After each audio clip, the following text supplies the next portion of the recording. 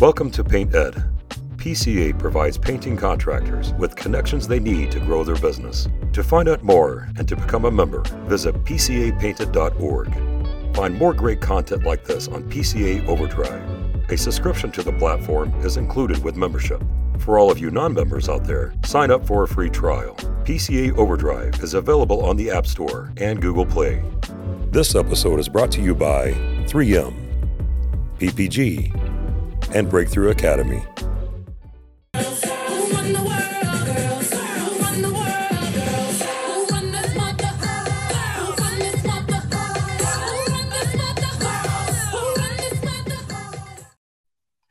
Welcome to the Women in Paint podcast. I'm Michael Cheney, the owner of No Drip Painting, where we are changing lives through paint. And I've got one of our favorites, Maggie Kuyper, on board with me today. And we are going to talk all the fun stuff, or should I say scary stuff, Maggie? We're going to talk numbers and planning for growth.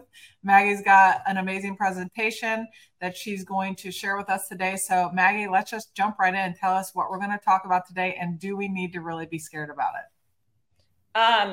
No one needs to be scared. Numbers are not scary. Numbers are just intimidating. I think that's a good way to put it.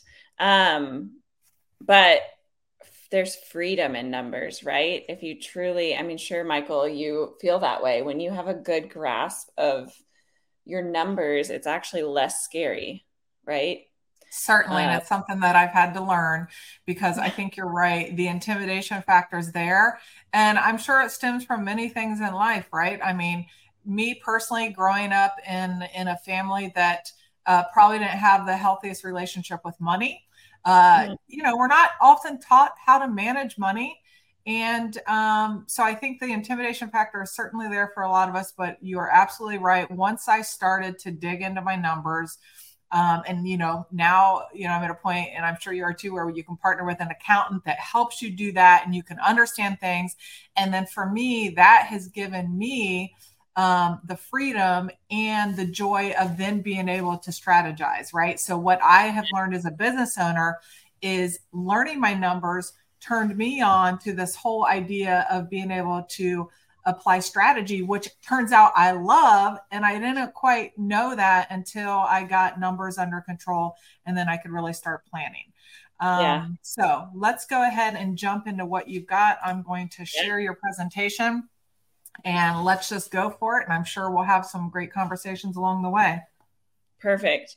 I think, keep in mind, one of the things I've learned just talking with business owners in the paint world and anywhere is, and especially in our paint world, numbers get thrown around, and, people are touting gross revenue, and everyone has this I want to get to the $1 million mark. And then they get to the $1 million mark and they want to get to the 2.5. There's these fake benchmarks that we've created, and then the same thing with profit. They're like, you got to have 15% net profit to be a successful paint company. And all these numbers are tossed into the ethereal. And that's great to have benchmarks to kind of at least start with, but every business model is different. And so that's kind of the point of what I want to talk about today, is just as you plan for growth in your company, growth means a lot of things, but to be able to plan for growth, it's exactly what you said, Michael, is you have to be able to know your numbers specific to your business. And just a super small example for us, we're a subcontractor model, and we have killer subcontractors who manage their own jobs for the most part. We still have project managers, but we carry a super high cost of jobs because of that. Because basically, my subs are carrying the equivalent to having a larger payroll, right? So my gross profit numbers might look different than someone who has an employee model, because employees are below the line, subs are above the line, right? Mm-hmm. So if you're listening to this and you're already starting to sweat because I use the word gross profit and above line and below line, take a deep breath. That's about as technical as I'm going to get. And so we'll dive into kind of what this whole thing is.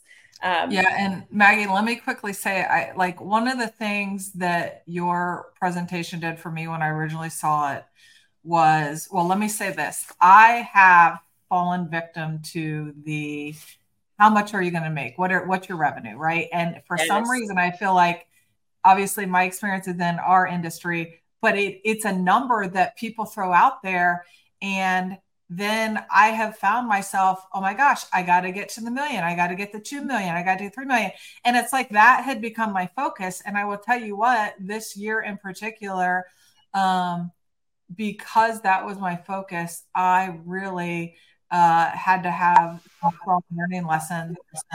And what you actually have helped me do with this presentation is readjust my focus and perception. You, and then I will say Orlando Hakes has also helped me with this because a piece that you're going to talk about is it's not so much about your revenue. I mean, that's a piece of the puzzle, right? But how about just being able to answer the question, are you happy? Is what you're doing, does it make you happy? Do you feel satisfied? And I know you're going to dig into all that. But I think a part of this is, man, we need to get rid of this egocentric piece of what are my sales? How much money are we bringing into the business? Because there are much more important details that you're about to touch on. Yeah. Yeah. I mean, there's a culture to your business that becomes embedded in what you're chasing. And if you're chasing top dollar revenue, then that culture is going to trickle down. And I'm sure you felt that, right? Like you're like, but we got to get more revenue, And I can only guess that you probably had production issues when you did that. Is that correct? Production, but also I'll tell you what, hiring issues, because when you're hiring out of urgency and desperation is what I call it, you make the wrong decisions. Yeah. But when you're hiring from a place of culture and who you are and, hiring for character, that's a different approach. And it doesn't put money at the focus of what you're doing. Yeah. Yeah. It's a tricky balance though, because money is why we do this, right? I mean, we're going to just keep circling around. All right. Well, I'll dive into this. But Michael, you're awesome and you have a great business. But yes, the whole point of growth and this kind of theory that I'm going to share today is just making sure that your business works for you. And hopefully that becomes clear as it did for you, Michael. But if you're watching this, there's a really cute kid on the screen right now. This is my daughter. I have 3 kids, but my oldest is just about to be 12. And she's one of those kids that just asks questions that like dagger you to the heart. I remember when she was like 3, she asked one of my friends why swear words were bad. Like, who decided that these were bad words? And my friend was like, what kind of 4-year-old asked that? I'm like, mine. I'm sorry. Hey, real quick, Maggie, I can edit this, but we're still seeing the cover page, planning for growth. Oh. So I'm scrolling through. Oh, there it is. So should I just go through like this? Because this is just the... click to the next one. Let me see what happens. Okay, now I'm seeing the other screens. So I wonder... let me see if there's something I need to do.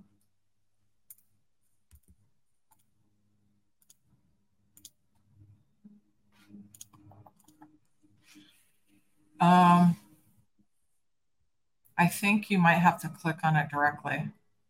Okay, and we'll just have to see the outline. That's fine. Yeah. Okay. That's weird. Okay. Most people are listening anyway. Yeah, work in progress. Yeah, it's all good. Yep. So I have 3 kids. The oldest is 12, and she's the kind of kid that will just dagger you with amazing questions. But she asked me the other day, she said, why did you start a business? Why did you start Harpeth Painting? Were you trying to make money or have a really good team? And, as we all know, kids have a way of asking things that kind of flip you upside down. And first of all, I wonder what message I'm sending my kids. Like, apparently she hears me talk about how this company helps us, survive as a family and have a lifestyle. But then also she's hearing me talk about this wonderful team and how excited I am to go to work every day. So it was just kind of one of those moments where I thought, shoot, yeah, why are we starting a business? And is that message clear to everyone around us? Are we starting a business because we're trying to shovel in as much money as we can? Or are we doing it to have, a team around us that we love? Are we doing it to have a lifestyle? There's just kind of a lot of whys behind why we start a business. And if you haven't read that book, Start With Why, it's, a really great book to help you figure that out. But I bet if you just took 2 seconds to breathe, we all know why we started our business. And making money is not the wrong reason to start a business at all. Money is not evil whatsoever. Abuse of money is, but just making sure that we know the why behind it is super important. Our company, our why was, we've always wanted to own a business. We've always wanted to be entrepreneurs. My husband has a background in construction. He's been in the commercial construction world forever. I have a background in leadership in the school setting and coaching. And we just saw a huge opportunity in the Nashville market for a painting contractor that provided craftsmanship as well as character, people who care about the quality of the work as well as how they treat people. Not saying there's not companies in Nashville that aren't like that, but we saw an opportunity, and with Matt's connections in the commercial world, we kind of hit the ground running, and our growth was unthrottled. It was absolutely us letting our market grow us, which is not the right way to grow. It was reactive. It was successful if you look at it financially, but it destroyed me personally. We grew, just Matt, me, and our painters. We grew to 3.5 million before we hired our first employee. So just think for 2 seconds that that meant that we were selling and managing and doing the back end and answering the phone calls and doing all these things for $3.5 million worth of work. Now, granted, some of those were large commercial contracts, but not all of them. And so it was, I was working 60 hours a week. I was waking up at 3 a.m. to finish bids. I was not emotionally present for my kids. It was just not the right lifestyle. And so we eventually, my husband finally said, what are we doing here? Yeah, we're making money. And our accountant's like, holy crap, you have phenomenal profit this year. And what are you guys doing? And I'm over here on my counselor's couch, trying to survive is what I'm doing. So we didn't have the why. We didn't have the focus of what are we doing and why are we doing this? And so, yeah, the opportunities were there. We had revenue. We had lots of great projects that we were able to experience new types of coatings and new situations, but we had no infrastructure. We had no one helping us. And anyone we did hire was like a cowboy because we had no systems in place. We had no infrastructure. Come on board, but best of luck. Right. Maggie, was there a final breaking point for you and Matt to be like, look, this, we gotta change something? And the second piece of that is, how do you stop the crazy machine long enough to get all of the things in place that you're talking about? Maybe you can expand on that a little bit. Shoot, man, you stopped the machine. I don't know about that, but our turning point was really just a slow burn of Matt kind of continually poking at me of you're doing too much. We've got to slow this down. We've got to get this under control. Just take a deep breath and let's figure this out. And so for us, that was hiring. And so we brought on, in 2 years span, we grew our team from me and Matt to 8. We're now at almost 11. So we did a huge hiring spree. Thankfully, we found people from in the industry as well as outside, which I think is a good combination, bring some experience, but then, other people who question I've never been in it. Well, why are we doing it this way? Those are good perspectives. But it was probably, I would say, 6 to 8 months of work between Matt and, I kid you not, my counselor, just kind of like, dude, like you need a plan, and I love the mentality of, we were in the weeds. It was rock bottom. I'm working 60 hours a week. So I said, and this was the advice of my counselor, how much longer can I do this? Mm-hmm. We all have a point, right? How much longer can you? And I looked at her, it was, I don't know, it was October maybe. And I was like, I can do this till January.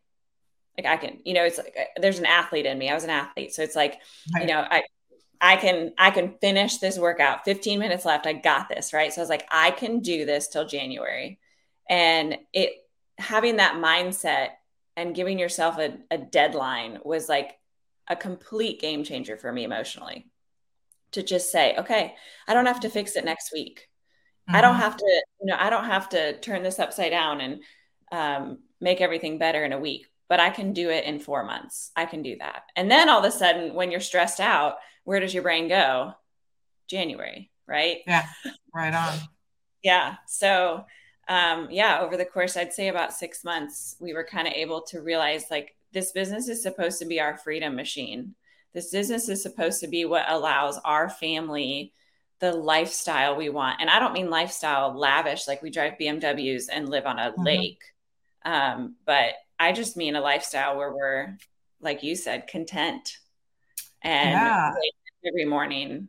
I mean, I don't know, you go to Mexico, that's a lifestyle. That's awesome. I've spent a lot of time in Mexico, but I'll tell you what, I experienced exactly what you experienced in some capacity. And I'll tell you what it was, is that for about 5 years, I have literally had chronic back pain, and it had gotten up into my neck to where, I mean, I in serious pain. Now, partner with doctors, all of that, MRI, there's some real stuff happening in my back, but I actually contribute most of it to this business running me. I got to a point where, let me tell you, I love this business. It's my life. It's my passion, right? I got to the point where I said, I don't know if I want to do this anymore. And it was heartbreaking that I got to that point, because I knew how much I love the business and I knew the opportunity that exists. But my breaking point was me actually bringing on a therapist and saying, I don't think I want to do this anymore. And thankfully I had, just an amazing, coach in that aspect that helped me get to the bottom of this. And it was, oh my gosh, I've got to make changes here. My health is actually now being impacted on this, and not to mention my mind and my relationships and all the things. But I think what you're touching on is, one, you're demonstrating that there is an opportunity to change your perspective. We don't have to let the business run us. Now, it's not easy, but when you can say, wait, there is another way, and like you gave yourself a deadline, I think that's the first part of it. And I think sometimes we don't even know it's an option because we're just so used to running this rat race. Right.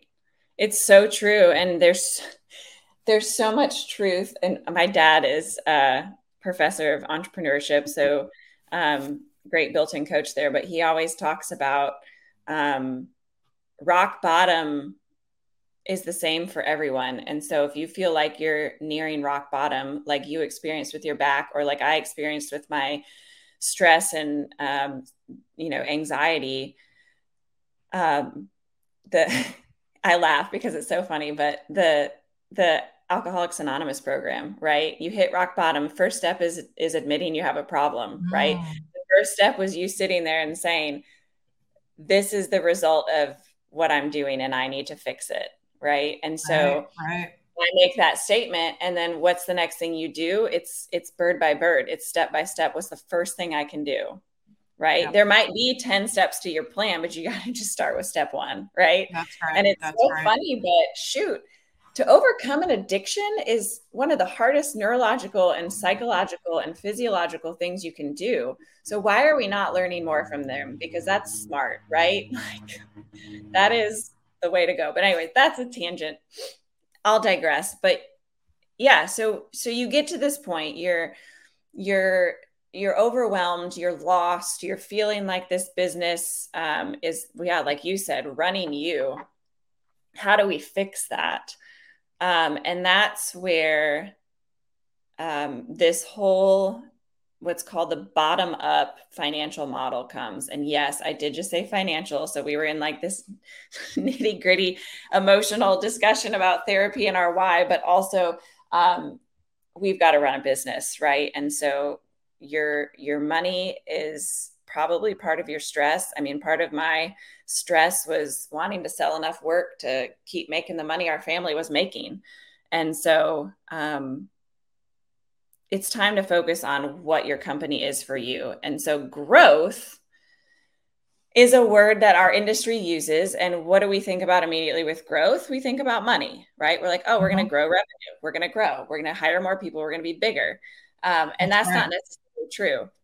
Growth can also be your freedom. It can be a growth of time in your day. It can be a growth of yourself as a person. Maybe you have a great, stable running company, and you're bored. So maybe now it's time for you to grow personally.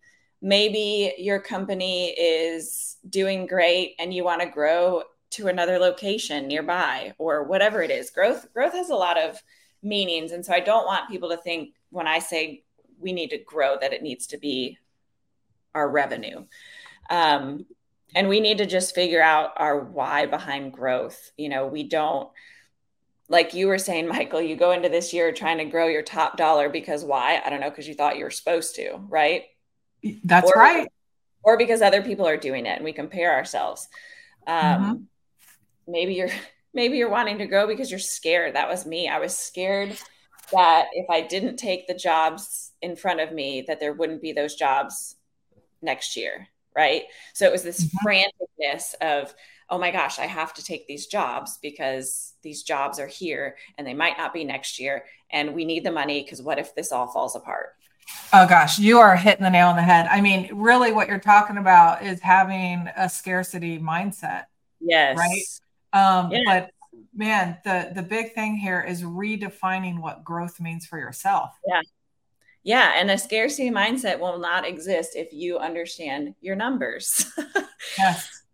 Because here I am sitting 2 years the other side of that scarcity mindset. And I have a very strong understanding of how much I need as a human, how much my company needs to operate, and then how much I need to sell. It's a very simple equation. And that's this upside down model, as instead of focusing on top dollar and then hoping everything fits into place, we're going to switch it.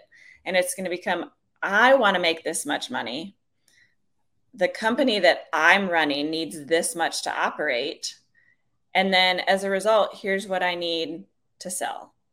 That's and we can get into there's the whole marketing strategies of how to sell all that. And those are the things we're currently working on. We now know what we need to sell.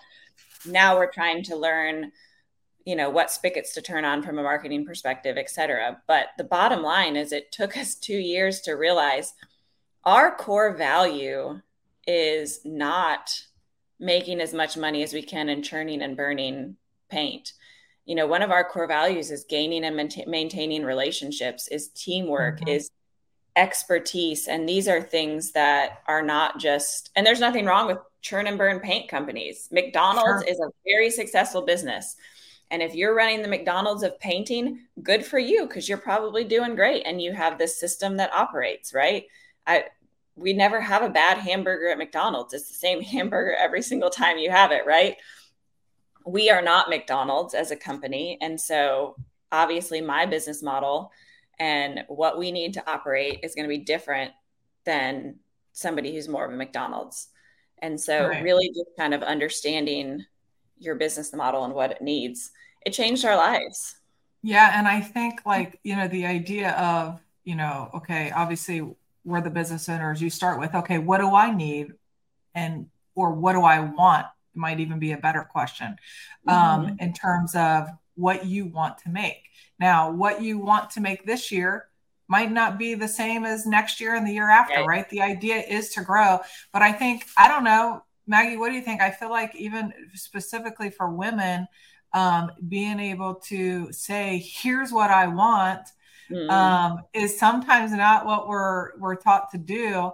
But what I've discovered, and still learning by all means, I mean, I have not figured this out. It's why I'm over here taking notes based on what you're preaching today. But the idea is to say, no, here's what I want. And you start with that. Here's what I want financially. Here's what I want for my family, for my life. And then your business is built around that. And the cool thing that I'm starting to experience is that when I can define that for myself, then I can also help my team define it, right? Because once you do have a team in some capacity, for me, I want them to experience some of what I'm experiencing right now. I'm the one that's decided to be the business owner. I'm the one here that is taking all the risk and doing all that. So my trajectory might look a little bit different. My desires are different, but I want my team to have a piece of this too, right? I want them to have a piece of this puzzle, a piece of the freedom, and the joy around what is possible within this business as well. That's so beautiful. And it's so true. We joke every time we hire somebody. We don't joke. We just say to them, we're like, we want you to make more money than us. Like Matt and I are good. We've established a revenue that works for our family. It's a heck of a lot more money than I made as a teacher, but it's nothing lavish. It's nothing over the top. It takes care of what our family needs to take care of. And my goal this year, we have a director. We promoted him. He was a sales guy. We promoted him to director of repaint. I am like, fingers crossed. I'm like, make more money than me, buddy. Let's go. Like, I want you to succeed. I want you to see what this feels like. And some people are inspired by that. Some people aren't. But yeah, I mean, when you're go ahead. Yeah, no, I was just going to say, I mean, it's, I love that. And, for us, what's important to my team and to me is that we have time to do the things that we want. Like you said, I like to go to Mexico. I started scuba diving in the last year and now I'm obsessed with it, but I want my team to do that. Right. So for my salaried folks, we have unlimited vacation. And that's how we can give back. Now that also comes with a lot of responsibility, right? But to kind of tie this all together, that's one of the things we want to be able to provide to our team. So then the question is, okay, how do we do that? If that's a goal, now how do we understand our numbers and incorporate strategy to then make that happen, whether it's time, whether it's dollars or what have you? Yeah. I mean, you've got to know your break even. You have got to, and if that overwhelms you, there are people who can help you figure that out. And I'm not, I don't know who that is for you. If you need recommendations, I know some phenomenal people who are deeply involved in the PCA. So they share some of the same core values as us. But if understanding your break even overwhelms you, then just get help.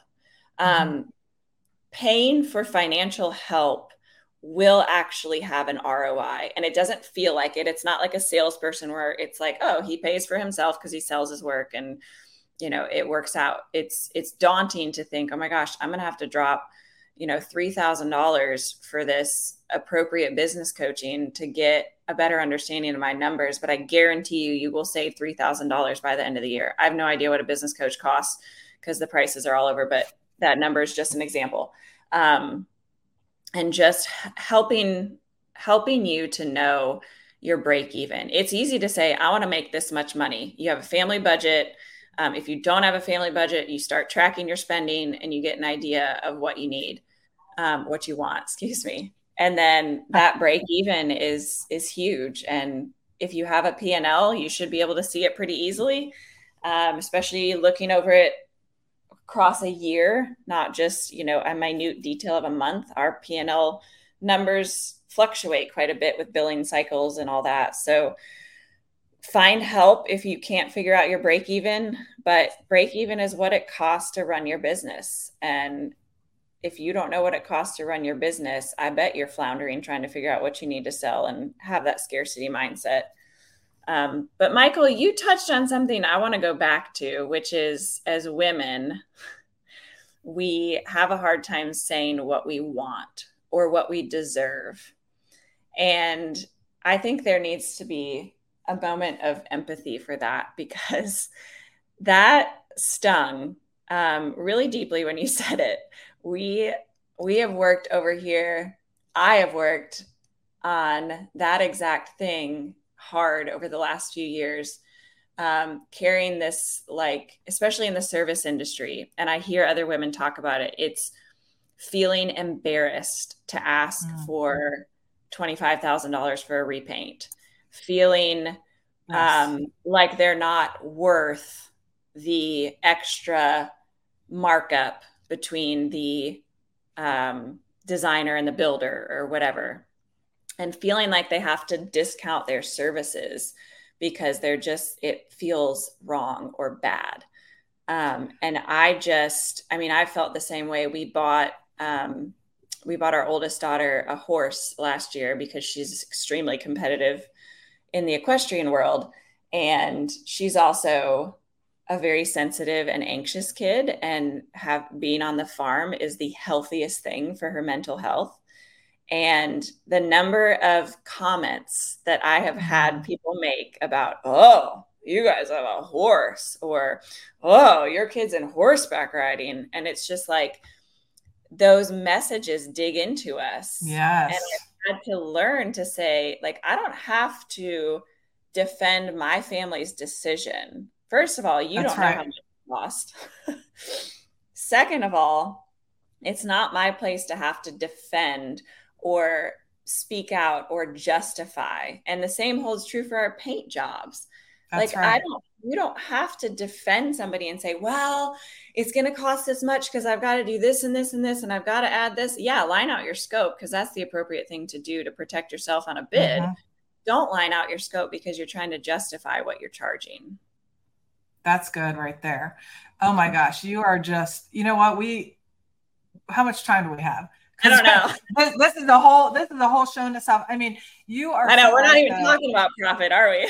It all ties together. But no, you're sorry. You know, when I first started doing estimates, I wouldn't even ask for a deposit, because one, I was desperate to get the job, and two, what I think now is that I wasn't confident enough to go back and say, okay, we need a deposit, and here's the deposit.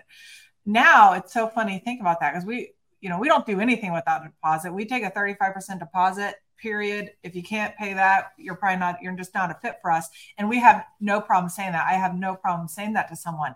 But I think it's tied to this insecurity. I mean, we're going to get deep here, Maggie. I think there's a lot of self-worth insecurities that come up. I think declaring what you want is often an uncomfortable space for women. And because of that, we tiptoe around. Or worse, I think sometimes because we're not necessarily raised to declare what we want, we often don't know what we want.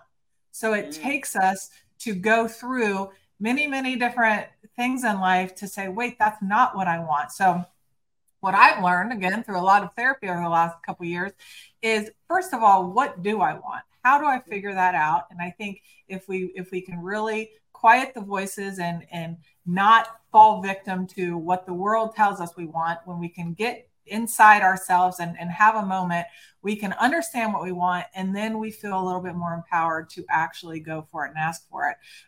But this ties into this whole idea that I am often preaching, that if we don't figure these things out about ourselves, if we don't figure out that we've got maybe some insecurities around the financial things in life, or the self-worth things, or all the things, guess what? It shows up in the business, right? It showed up when I was too scared to ask for a deposit.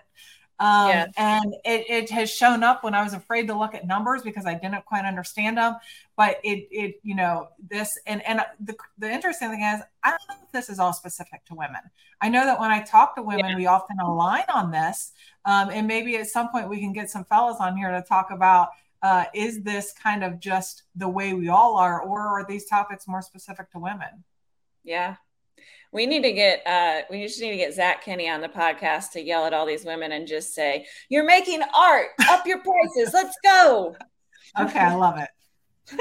But no, it's true. I mean, yeah, it's, the more you can understand scary things like money, the more you can understand the root of your actions, the more you can understand what culture you want your business, the more this freedom machine is going to take hold, right? That's right. That's right. And it's so different for everyone. We just, we've tripled in size, doubled in size year after year, and we're now plateauing. And I've said this before, but my family's revenue has not changed, right? What's changed is what we're getting from it, to your point, right? What's changed is me deeply understanding that I'm not working when the kids get out of school. Like, I'm not working till 6 o'clock. Could I have more money in my bank account if I did? Probably. Could I prospect more jobs? Could I figure out more systems? Probably, but I don't want to. I want to stop working and be with my kids. And there's a glass ceiling with that revenue, and I'm okay with that. So what would you tell someone who's just getting started? So I believe in what you're saying. I believe there's a freedom machine here. I think I'm just scratching the surface of being able to really feel it, but I see the opportunity. But I can tell you, a couple years ago, boy, I didn't. So what message do you tell maybe people who are just getting started, women who are just getting started in this business, and they are the painter, the estimator, the project manager, they're doing it all? How do we inspire them to keep going and say, no, you can do this, when they're not feeling it, they're still questioning on a day-to-day basis what the heck they're even doing? Yeah, it's a great question, Michael. Should have set me up with a little more time to come up with an answer. But I think an important thing, if you're new in this, and I know I've said this through the last 20 minutes, but you need to set a goal for what this is for you. And that can be a revenue goal for your family. And that revenue goal can be tiny. Maybe you don't want the pressure of making a bunch of money. Maybe you're not the breadwinner and this is, a side hobby, and that's fine.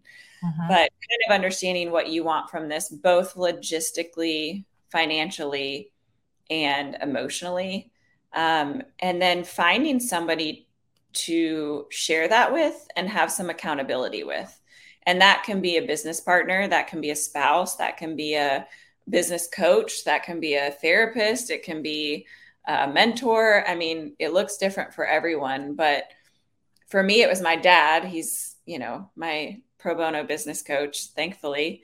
But every time we grow, he looks me dead in the eye and he says, "Why are you growing?" And he doesn't mean that viciously. He just wants to make sure that I'm not growing just to grow, and that it's strategic and planned and intentional. And so he's become my accountability. And he's someone that checks in. He can tell when I'm stressed out. He checks in when I have wins, and then he keeps me accountable for the goal, which is being there for my kids first and making sure the money is in the bank. Right. And that is core, because we cannot do this alone. You cannot, this is hard. What we are doing is hard. And if you do it alone and do it alone successfully for 10 years, then you're a freaking badass, and you shouldn't be listening to this podcast, and you should be leading this podcast, because that's right. That's right. Well, and let's not fail to mention that actually what you're touching on is one of the reasons why Women in Paint exists, right? To have this community, to make the connection, to hear the stories, to get the inspiration. Because, for many, many years, I didn't have any sort of community, let alone women in the business. And this group exists to be that soundboard, to, find that mentor, even to get the information, to have someone like your dad that says, "Hey, why are you doing this?" And to kind of, make sure that you've got someone you can check in with. Yeah, for sure. It's the community's there. Whether it's through the PCA or like as a wide whole, or through Women in Paint, or through just little relationships that you've formed. But this industry is not shy of people wanting to help each other. And that is so unique. Yes, it is. The number, And it's if you're looking for that, right? Like if you're looking for the people to help, they are in this industry. But also, if you're not looking for it, you will find the naysayers, because there is still a huge portion of our industry that is, I call it, they're just kind of stuck in the old days, the old ways, and they aren't there to share knowledge. But I'll tell you what, if you want to find it, PCA is obviously a great resource, but there are many folks like you that are willing to share their numbers, share how they got to the next level, all of the strategies that they use. And it's any side. There are one-man shows willing to help. And I mean, we've flown out to New Jersey to visit Alpine Painting, and we're just welcomed with gracious arms to complete strangers up there. And they're, you know, multi-million-dollar industrial company doing all kinds of crazy snot. And that was just all through an email from the PCA. So it doesn't, you know, if you want to see someone equivalent to you or someone where the sky's the limit, I mean, there is anybody. So true. You've got a great quote on the screen by John Maxwell that says, "Change is inevitable, growth is optional." Yeah. Let that one sink in, right? Things are going to change. The world around us is going to change. We're going to change. Our team is going to change. Change is happening, period. I mean, that's how this world was designed, is to evolve and grow. And whether or not you choose to grow with it, that's the choice, right? That's right. So we've talked about your bottom line, the importance of understanding that. And then one kind of thought I have, and I'd like to see what you think about this, but I find folks, so let me say this, in Columbus, I offer to do job costing training. I partner with Sherwin Williams. Every so often I kind of host a little event where I teach job costing and invite folks, and they come in and check it out. I'm always surprised by how many people don't do job costing. And what I mean by that is just after you do a job, you look at what did it cost you to do the job, you know, materials, labor, all the things that it takes, and literally what's left over, what goes in the bank account.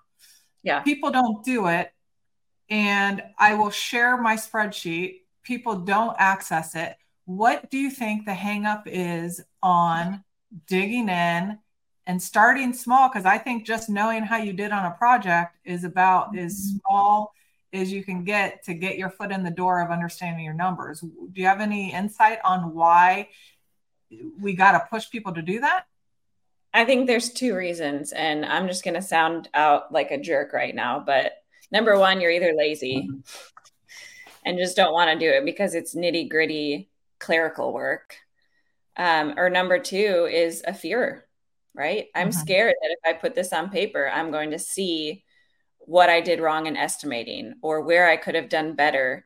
Or, I mean, job costing is vulnerable, and it is like walking out on your neighborhood street butt naked, wondering who's going to see you, right? Like, well, when you put it like that, no wonder people don't do it, but it's true. It's true. I mean, when I open job costing, I still get this little feeling in my tummy where I'm like, what am I going to see? You know, and it just becomes like a thing but job costing is the other half to this whole thing. That's right. Pause one second because my nanny's picking up my child's homework. Hang on. Yep, you got it. Kaylin, I'm in here. Sorry. I'm on a podcast, but I told her to stop recording. Thank you. The whole game. This is exciting. Sorry. This was all the first day. No. She did this over the summer.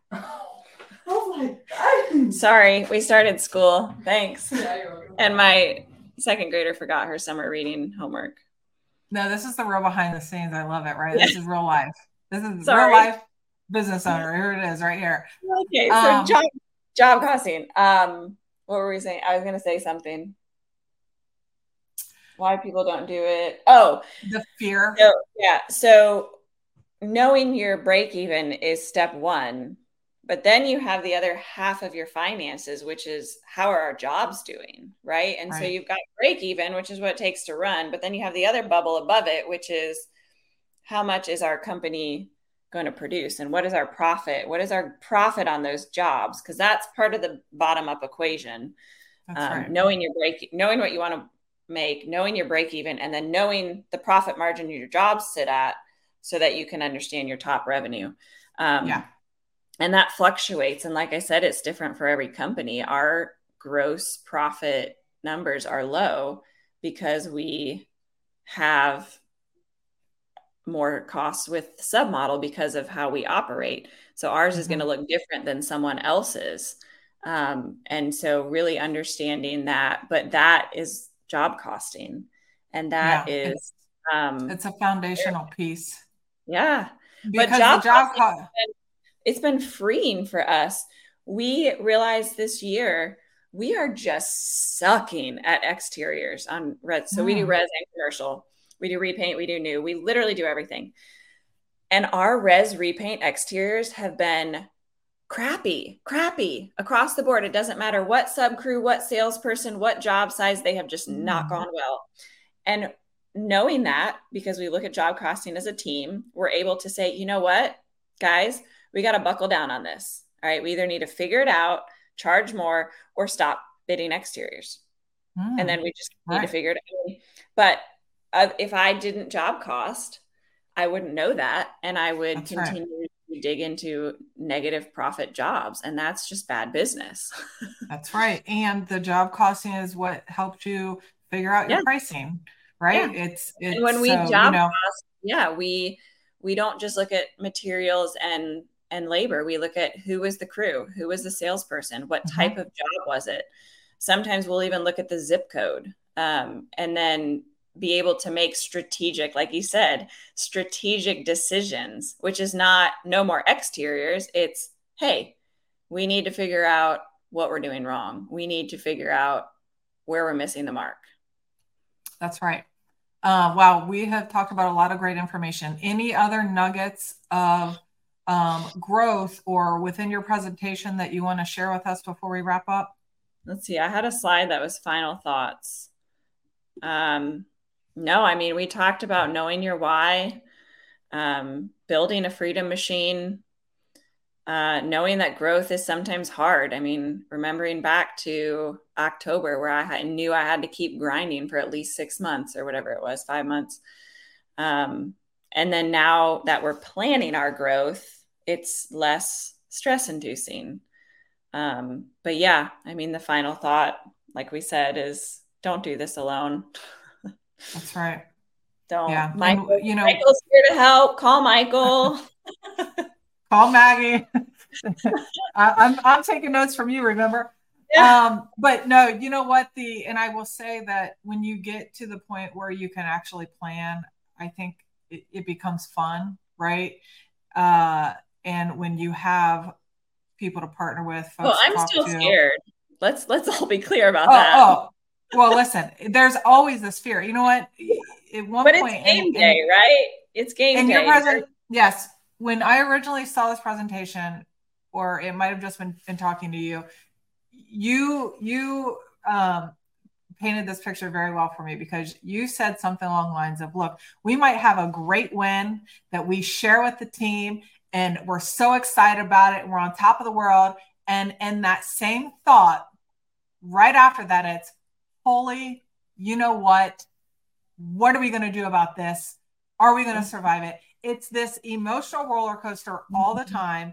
And this balance of, we've got this great win, but oh my gosh, we've also got this happening over here. So it is this up and down. And I think what I will say is, one of the biggest things I've learned as a business owner is that when I can enjoy that moment of the success, winning the big job, seeing job costing that looks amazing, when I can take the moment and let that sink in and breathe and enjoy it, it helps me for the other moments of the oh crap moments. And having the stomach to be able to enjoy that win, and also the persistency to dig through the tougher time and keep seeing the vision, knowing that you can't quite see around the corner, but believing that what is around that corner is exactly what you need, and it's going to come at the right exact time. And just believing, I think for me, is what helps keep me going. That's beautiful. Any final thoughts for us? Any final thoughts for us before we wrap up? If I may, I know we've rambled on about really awesome things, but I used to coach, obviously, and I use coaching analogies a lot, but I always told my team that nerves keep you focused. And the minute that you're overly nervous or not nervous at all is the minute that I worry about your performance. And it's proven time and time again in sports psychology, but an optimum, I had a really, really awesome state championship team when I coached high school volleyball. They were just studs. And we went into the state championship undefeated, and they thought they were the coolest people in the world, strutting in the gym like, we're undefeated, we're the best. And you know what coach was thinking? Oh, shit. They're not focused, right? Right. So if all you do is celebrate the wins, if all you do is strut and live in the good, then you're going to get blindsided. For the record, we did end up winning everything fine, but I had to give them a real hard talking to. But if you wake up nervous, that's a good thing. That means you care. That means you're focused. It doesn't mean that you're failing. Well, as a former athlete and coach, I so appreciate your that's how we get along. That in. All right, I love it. So Maggie, thank you so much for being here with me. Last but not least, let's just quickly go over what we're doing in November in Nashville. Tell us about the women's event, and let's hype it up and try and get as many people there as we possibly can. 2-day event, PCA's Women in Paint Conference. It's in Nashville at the Gaylord Opryland, which is just the most epic hotel. If you've never been to one, there's gardens, boats, everything inside of it. It's the coolest place, but we're focusing the event on growing fully and leading fully. And so we're going to pour into both the emotional side of being a business owner, the logistical side of being a business owner, and the tactical side of painting. So you're going to learn from people about paint. You're going to learn from people about boundaries, and you're going to learn from people about job costing. I mean, it's all over the board. So it's going to be a great time for community and fellowship for all the women in our industry. That's right. I'm looking forward to it. I'm bringing all the ladies on my team. Me too. I can't wait for it. Maggie, thank you for your insight, your expertise. Thank you for continuing to be an inspiration. And until next time. Yeah. All right. Thank you, Maggie. And we will see everybody next time.